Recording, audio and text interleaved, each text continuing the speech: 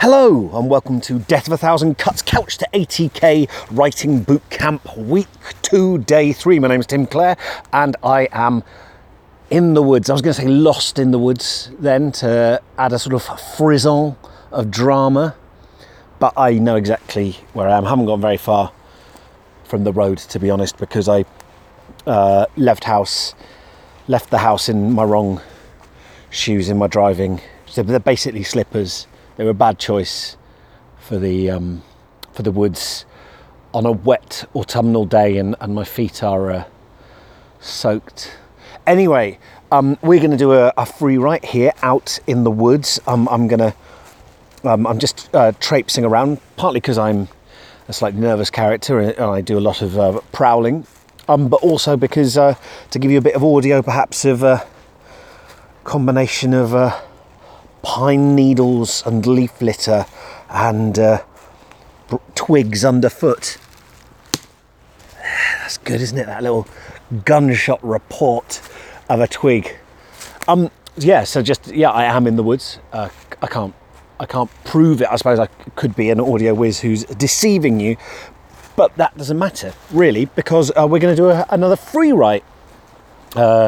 This week is all about sort of building up those kind of like improvisational muscles and unleashing your creative genius part of you. I know that's not a technical psychological term, and I'm aware that sort of when people talk about that, we're coming dangerously close to acknowledging the existence of the muse, right? This idea that there is some kind of puckish spirit within or without that descends and gives you ideas. I'm not suggesting that at all, although if it helps you to believe that, if that helps you write, then by all means do so. What I'm suggesting is that we can send a signal to ourselves that it's okay to write without self-criticism. It's okay to write substandard stuff. It's okay to write without knowing what's coming next if we sometimes just sit down and do it. So I've come out to the woods and I'm going to do the exercise along with you, hopefully quietly. It's really nice and peaceful here and quite relaxing, so I hope I'm going to get some work done. I'm going to give you 10 minutes. I'm going to write along with you, not to be sort of creepy, but just because sometimes I find it useful. It can be nice to have other people, to know that other people are doing the same thing as you as a writer.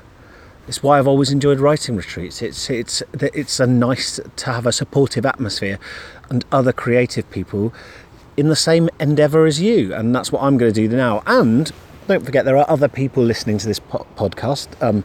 If the emails and messages I've got are anything to go by, lots of people.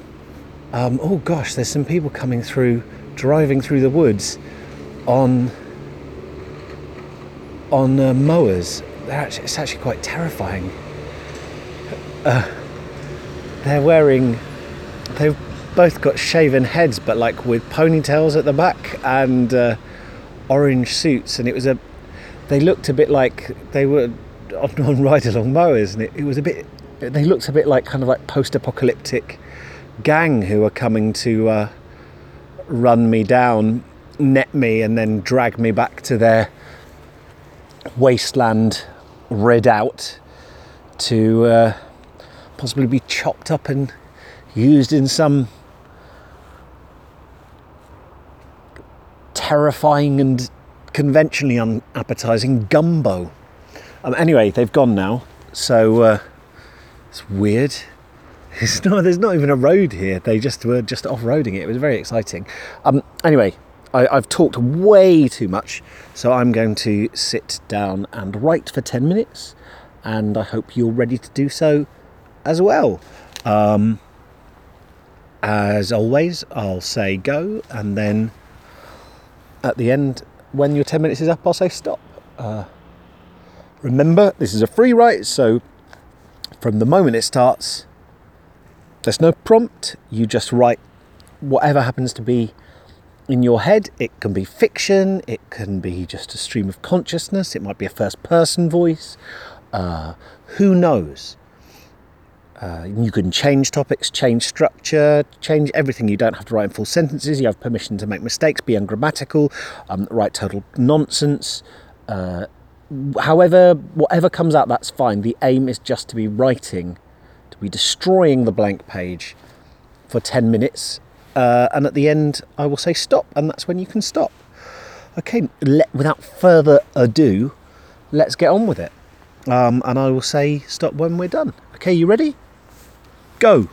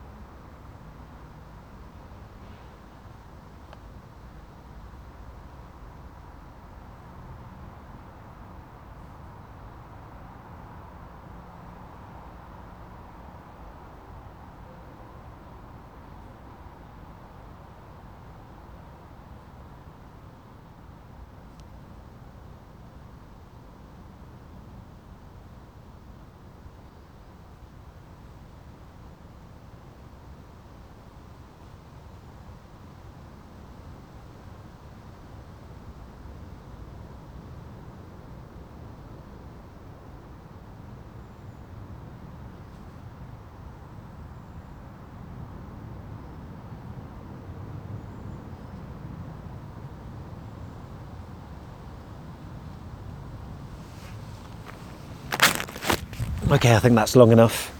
How did you do? Well, I hope, despite my increasingly long waffle at the beginning. I'll try to cut that down tomorrow. Whatever we end up doing, I wrote a bunch of stuff, some of which was